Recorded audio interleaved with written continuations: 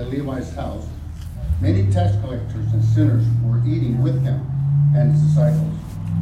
For there were many who followed him. When teachers of the law, who were Pharisees, saw him eating with the sinners and the tax collectors, they asked his disciples, "Why does he eat with tax collectors and sinners?" On hearing this, Jesus said to them, "It is not the healthy who need a doctor, but the sick. I have not come to call the righteous, but the sinners." May God add a blessing to his word. Thank you, Lord. Amen.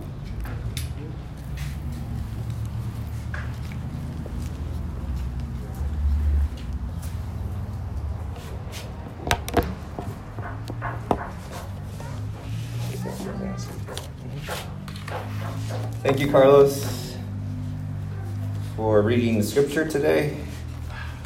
Thank you to everyone else who made today possible here at the church, for you who came and took time out of your day and wanted to spend some time in fellowship. It's been a rough year. For some of us, maybe even some of you who are watching online.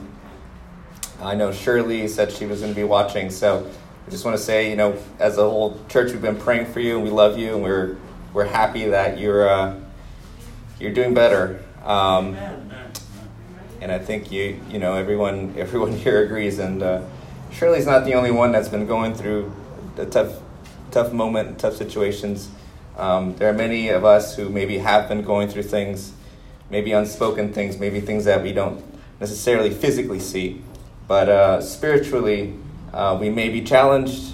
Financially, we may be challenged. And I just want to say that what I've learned this year is that God has a really interesting way, an unexpected way of reaching out, of meeting certain needs, of standing by our side whenever we are in pain or processing grief or processing fear or anxiety or depression or so many other things that we face day in and day out. And if there's anything that I've been convinced of this year is that God is not necessarily confined by the walls of a church.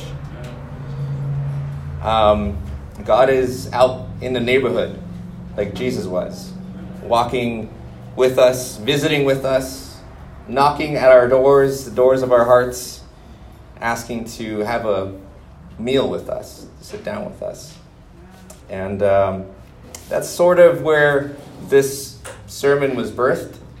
And I just got to say, I do feel a special sense of,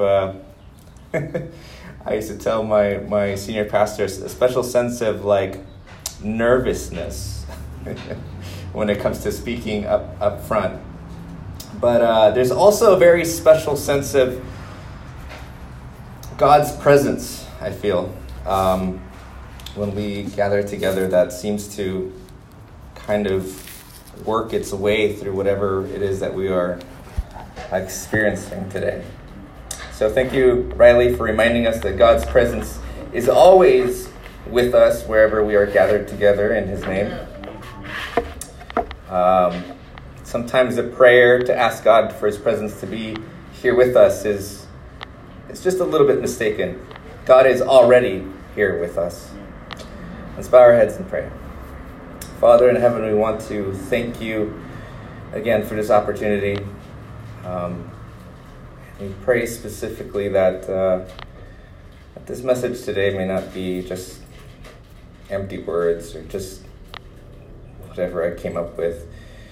But Father, that your Spirit may work in our hearts, in my heart, and in all of our hearts and our minds as we think about you and we talk and listen,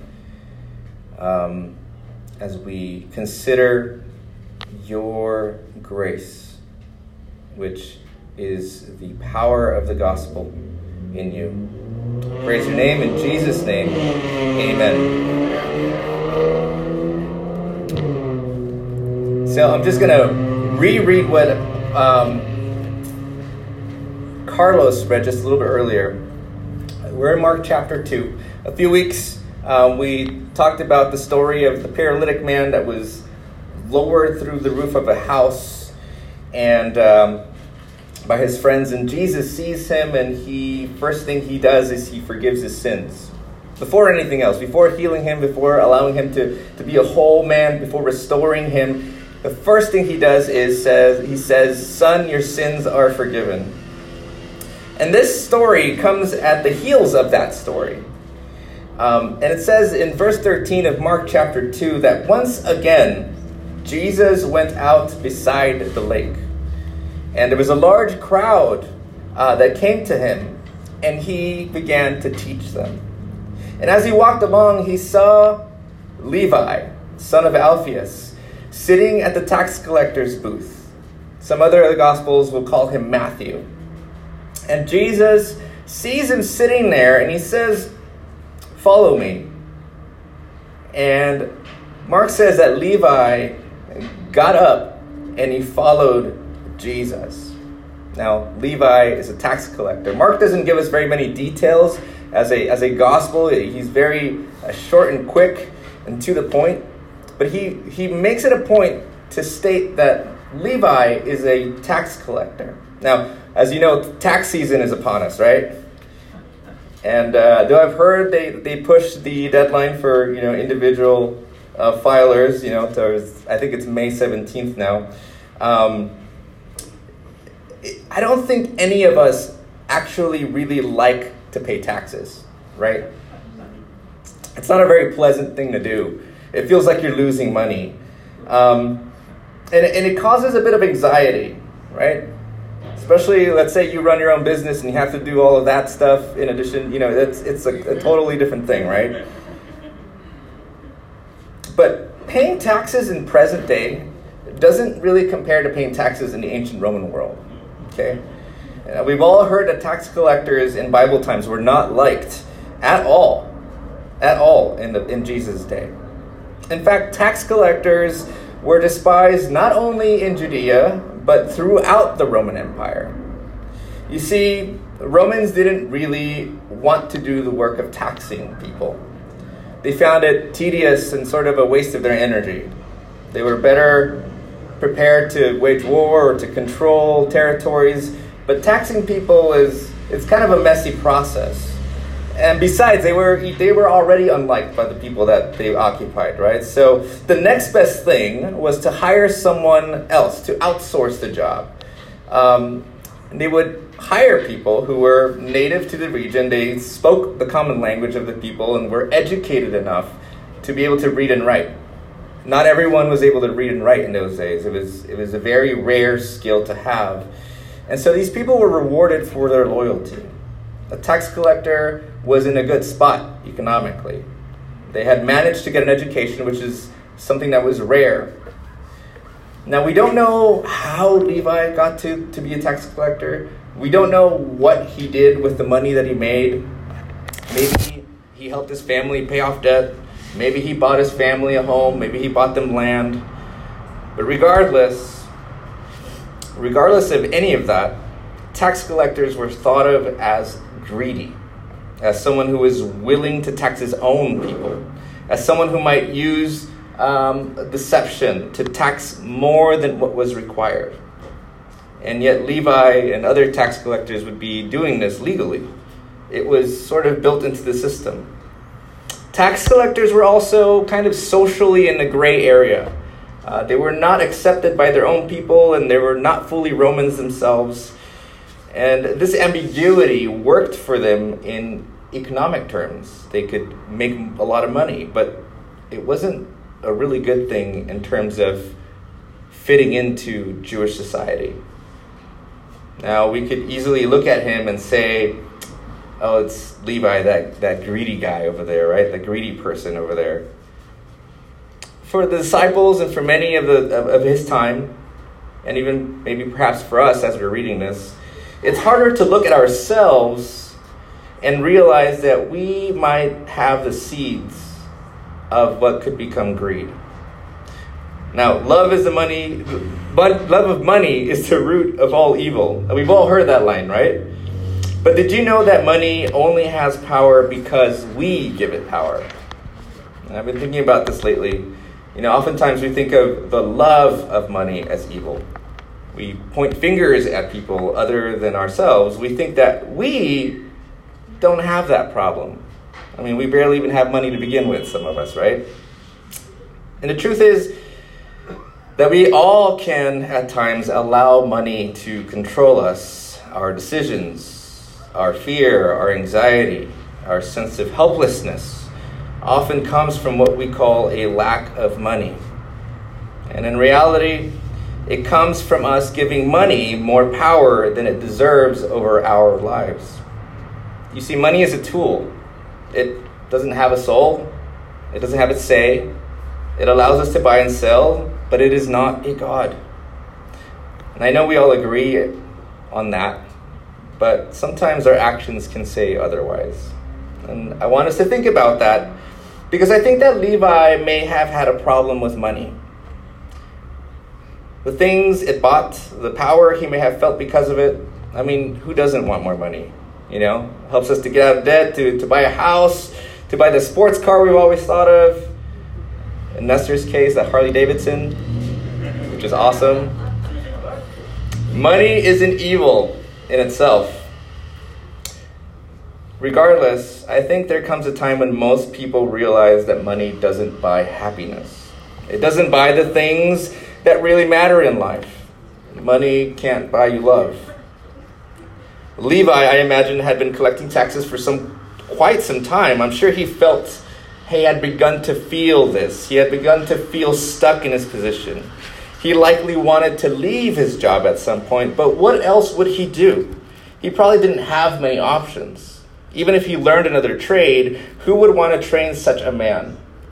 Who would want anything to do with him?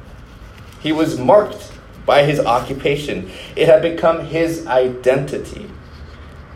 Imagine the glaring looks as he walks through town, the judgment, the comments about him selling his soul to the Romans. And then Jesus comes along, right? Jesus comes along and things seem to always take a turn, an unexpected twist in the story. In the same town as the previous story with the paralytic man that was lowered through the roof, Levi is sitting at a tax booth. He's literally at work collecting taxes. And the disciples immediately, I imagine, they have that strange human sensation that we all have when we're around someone that we don't like. I don't know if you know what I'm talking about. It's that weird sort of pause. It's like your breathing changes. It's an internal reaction, like your mind is warning you about something. And Jesus walks right up to Levi as he's sitting at the tax booth. And he says just a few words. Follow me. It's so short and straightforward. Mark does this all of the time in the gospel. He doesn't give us what we want sometimes. I want more details. I want to know what was said. What was the exchange? Why just follow me, Mark? Like, how can you give me more here, right? But it just is what it is with Mark. He says that Jesus calls a tax collector to follow him. A tax collector, the very last person his disciples might have approved of. Especially that one disciple, Peter, right? The one who proudly later on tells some tax collectors that his master doesn't pay any taxes, right? The same man who was likely a zealot and would have loved a chance to get rid of a tax collector.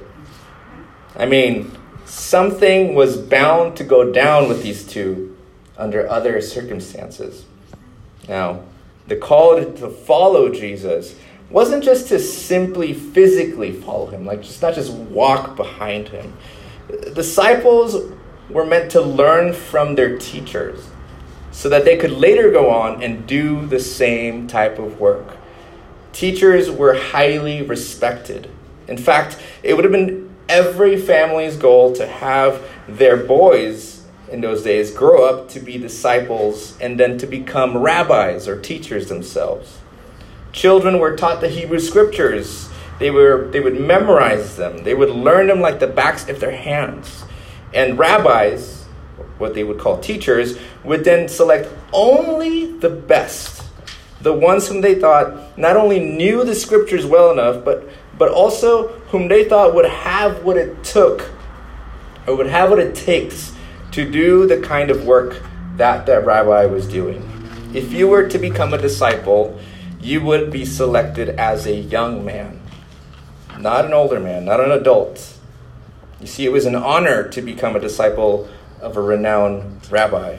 So, Levi, I'm sure he understands the call to follow Jesus as a call to discipleship. Something that all of Jesus' disciples were called to do.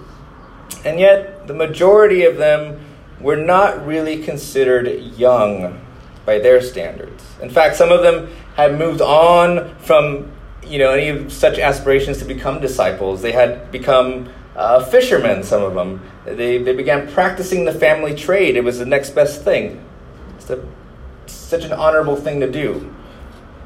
And here is Jesus offering Levi the opportunity to have a most honorable type of position, albeit with Jesus, who was unlike any other rabbi.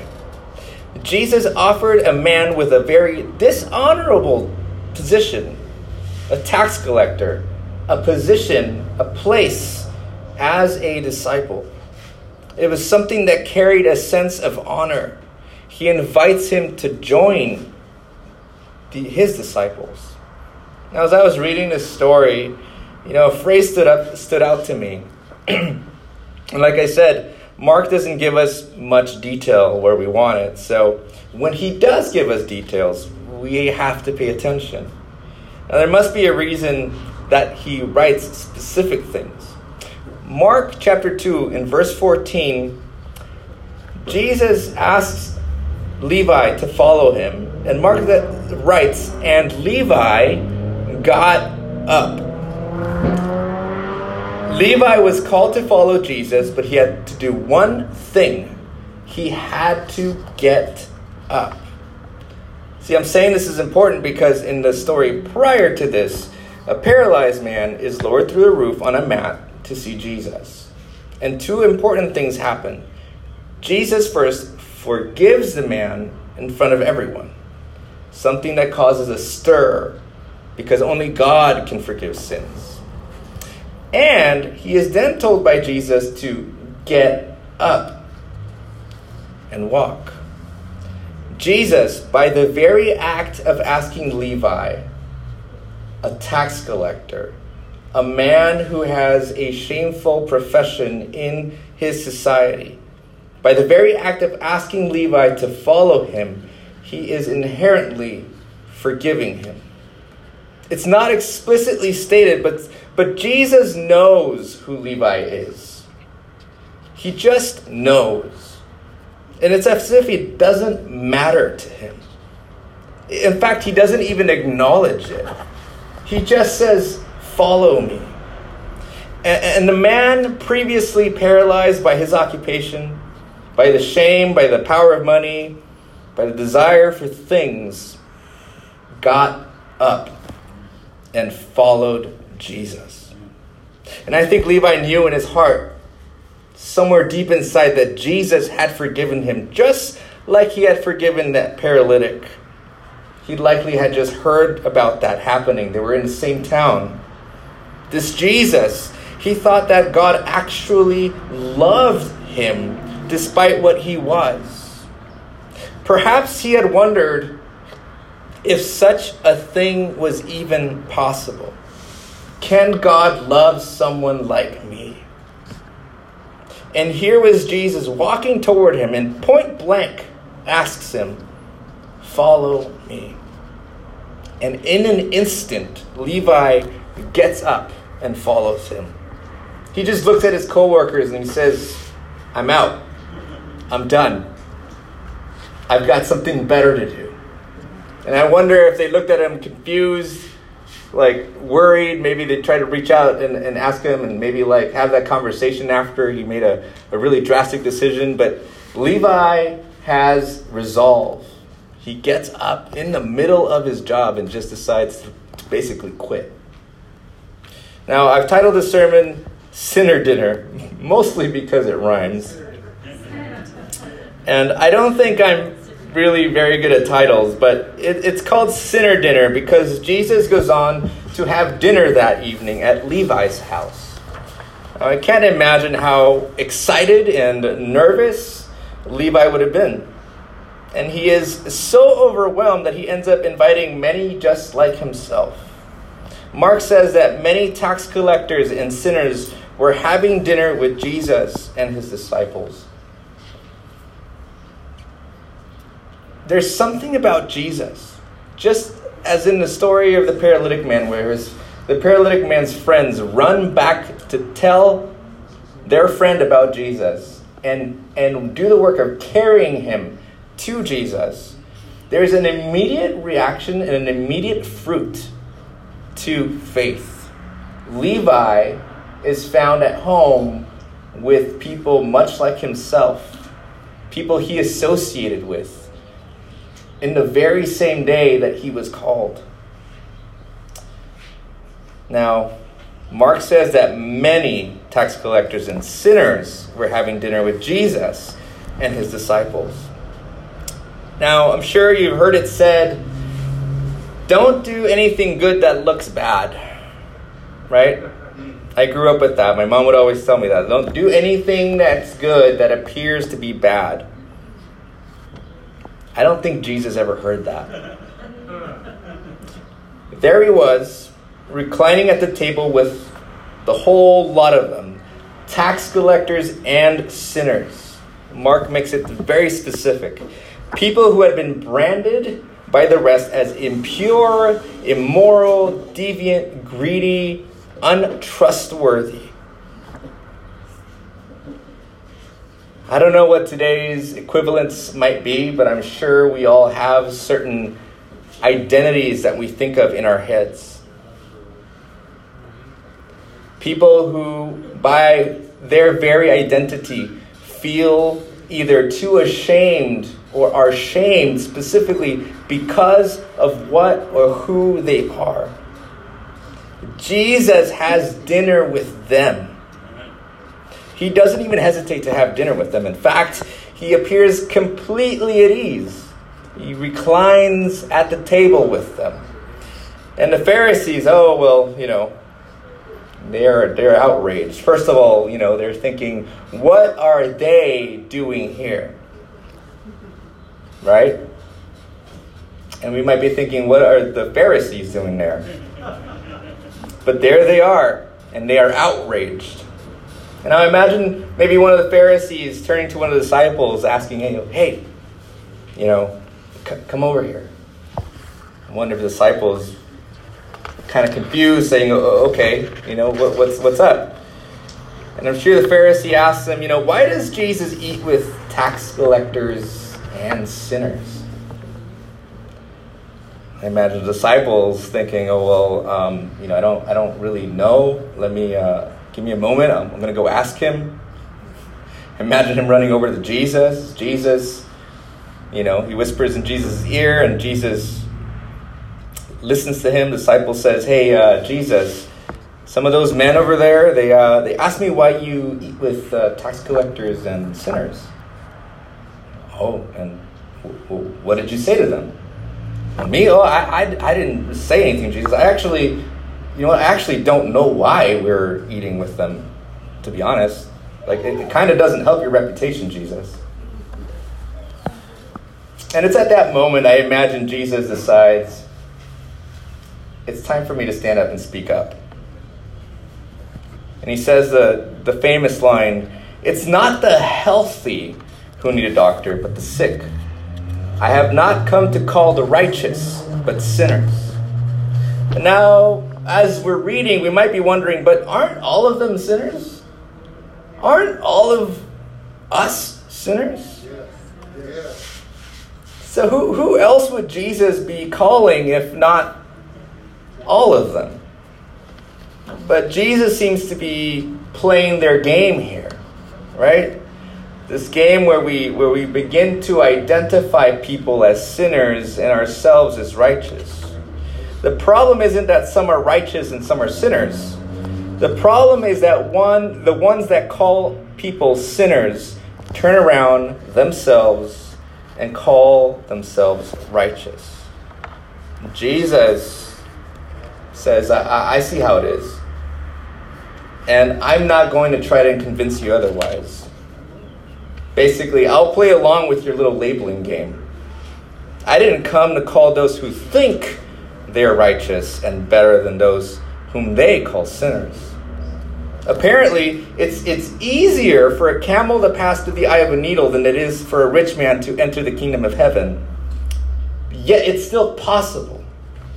However, it seems absolutely impossible for the self-righteous to do the same.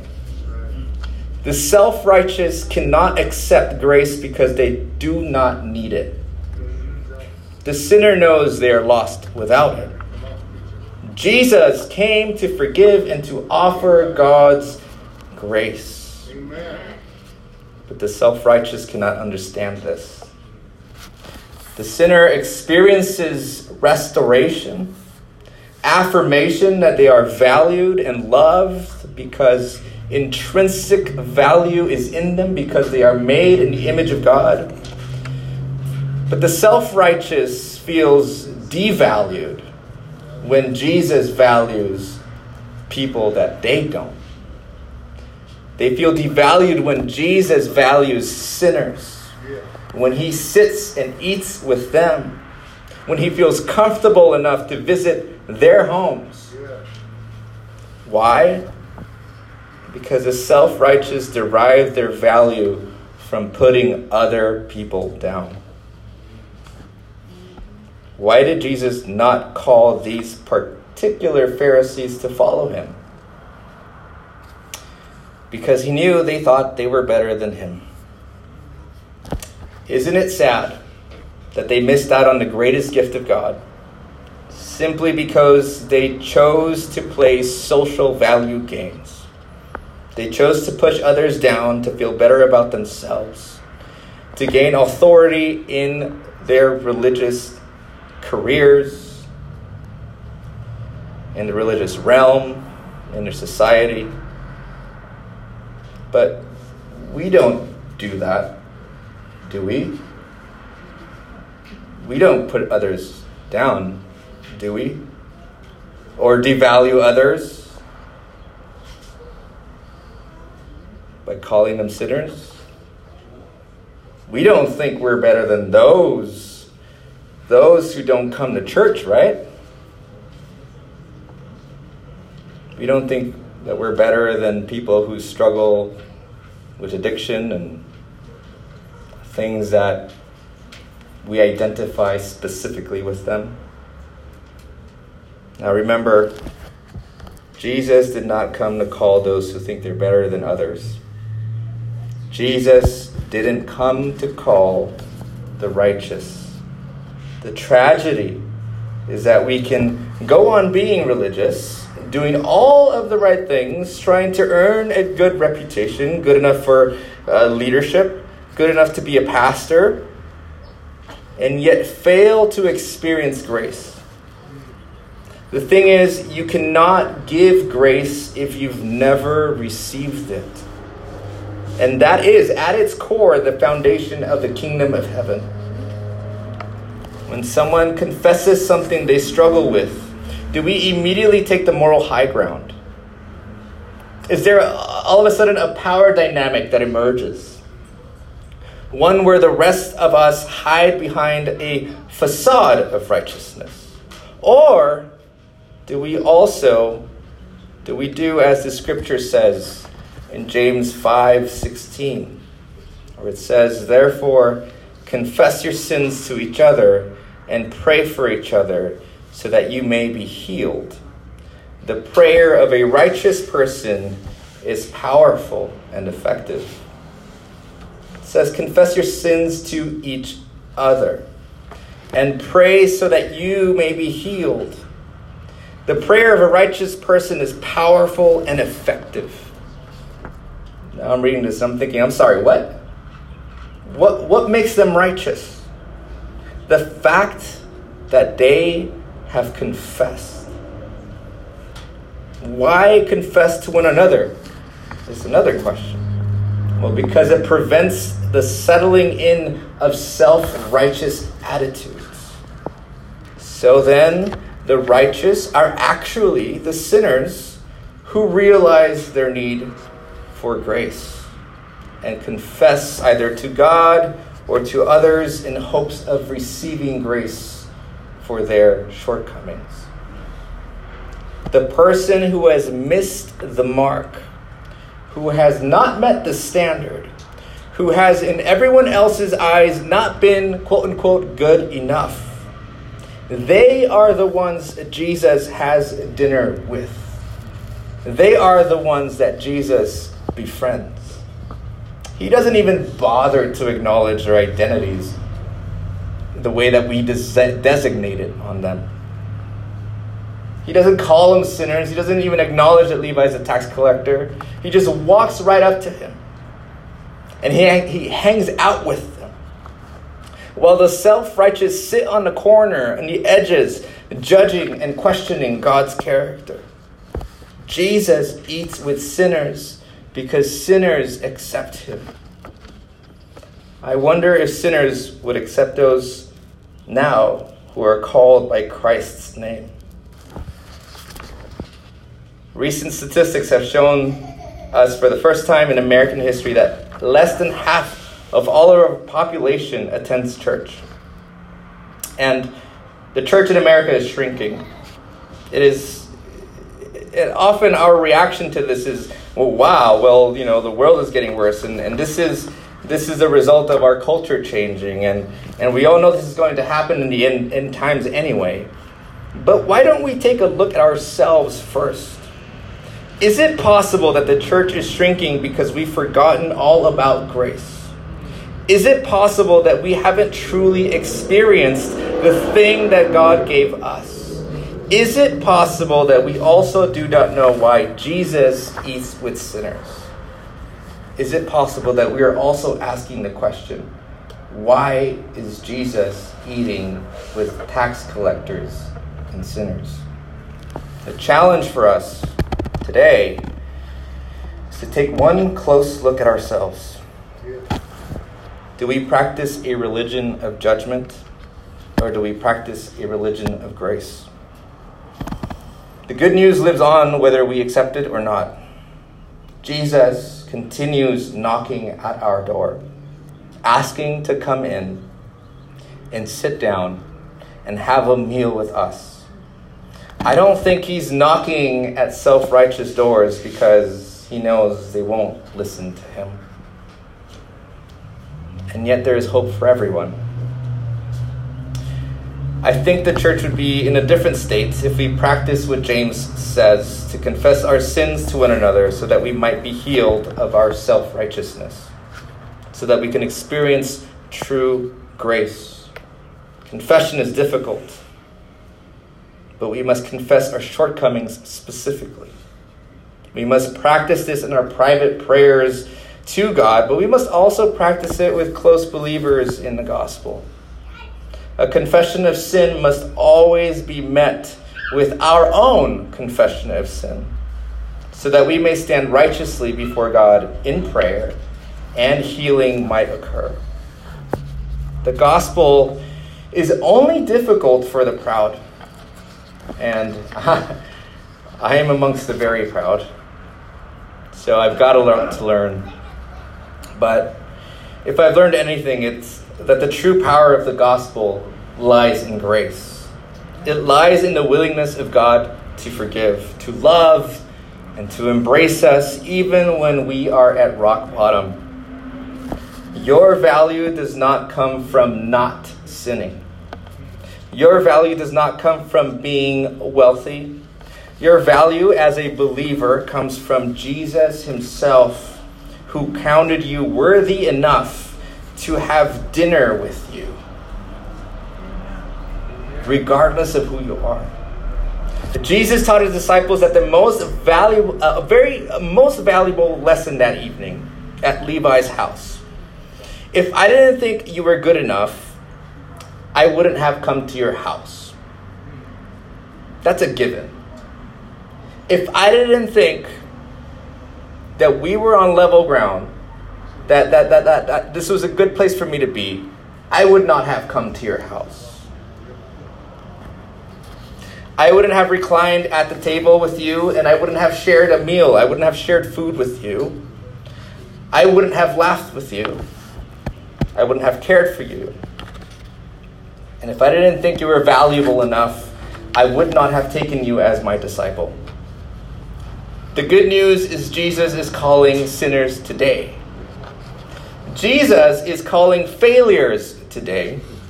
Jesus is calling those who think they're not good enough, those who are frustrated, those left behind, those who are ashamed of who or what they are. He's calling the addicted, the immorals, the liars, the greedy, the poor, the anxious, depressed, the lonely, sick, those whom we consider sinners, those about to give up on their lives, those about to take their own lives, those who have anger issues. That is the good news. Jesus is calling the one who lives in secret shame. Come and hear. Come and see. God actually does indeed love you. God does actually care about you. God loves indeed.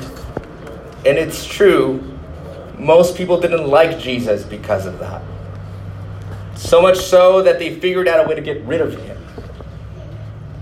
This was controversial, and I think it still is today. They had Jesus betrayed by one of his closest friends for a few pieces of silver. They tried him under cover of night. They bribed the jury, basically. They called for his execution. They declared him a criminal and nailed him to a cross. And yet it pleased God to raise him up again. It pleased God. God enjoyed the moment where he brought Jesus back from the dead, because God said Jesus loves sinners so much that the self-righteous killed him. I will raise him up again to prove that my grace is never defeated. My grace will not be stifled. It will not be muzzled. It will not be pushed down. My grace is sufficient for you. You see, grace brings life, and self-righteousness brings death. Which will we choose today? The gospel digs deep. Jesus challenges us. He is often not who we think he should be. It often is outrageous, the things that he does. The key takeaway is image management is a false gospel. The gospel begins when we realize we all need grace. And it does not end there, because Jesus trains us to give grace in the same way that we receive it. And so as a church family, my challenge to you is, have you received grace? Are you struggling with pride? Has Jesus called you to follow him? And if he has, have you gotten up? Regardless of what other people think about you, regardless of what people might judge you for, that's all superficial. Jesus says you are valuable because you are made in my image. Let's pray. Father in heaven, we want to thank you for your grace and your love and your good news that challenges us each and every day. I pray that your Spirit may be with us as we go home, as we go through our day-to-day living, that you may find us at work, that we may respond to you in the same way that Levi did, without hesitation, without judgment, without self-judgment, without self-righteousness, ready to receive and give grace, the very gift that you yourself gave through your Son. We praise you, we thank you, in Jesus' name, amen. Amen.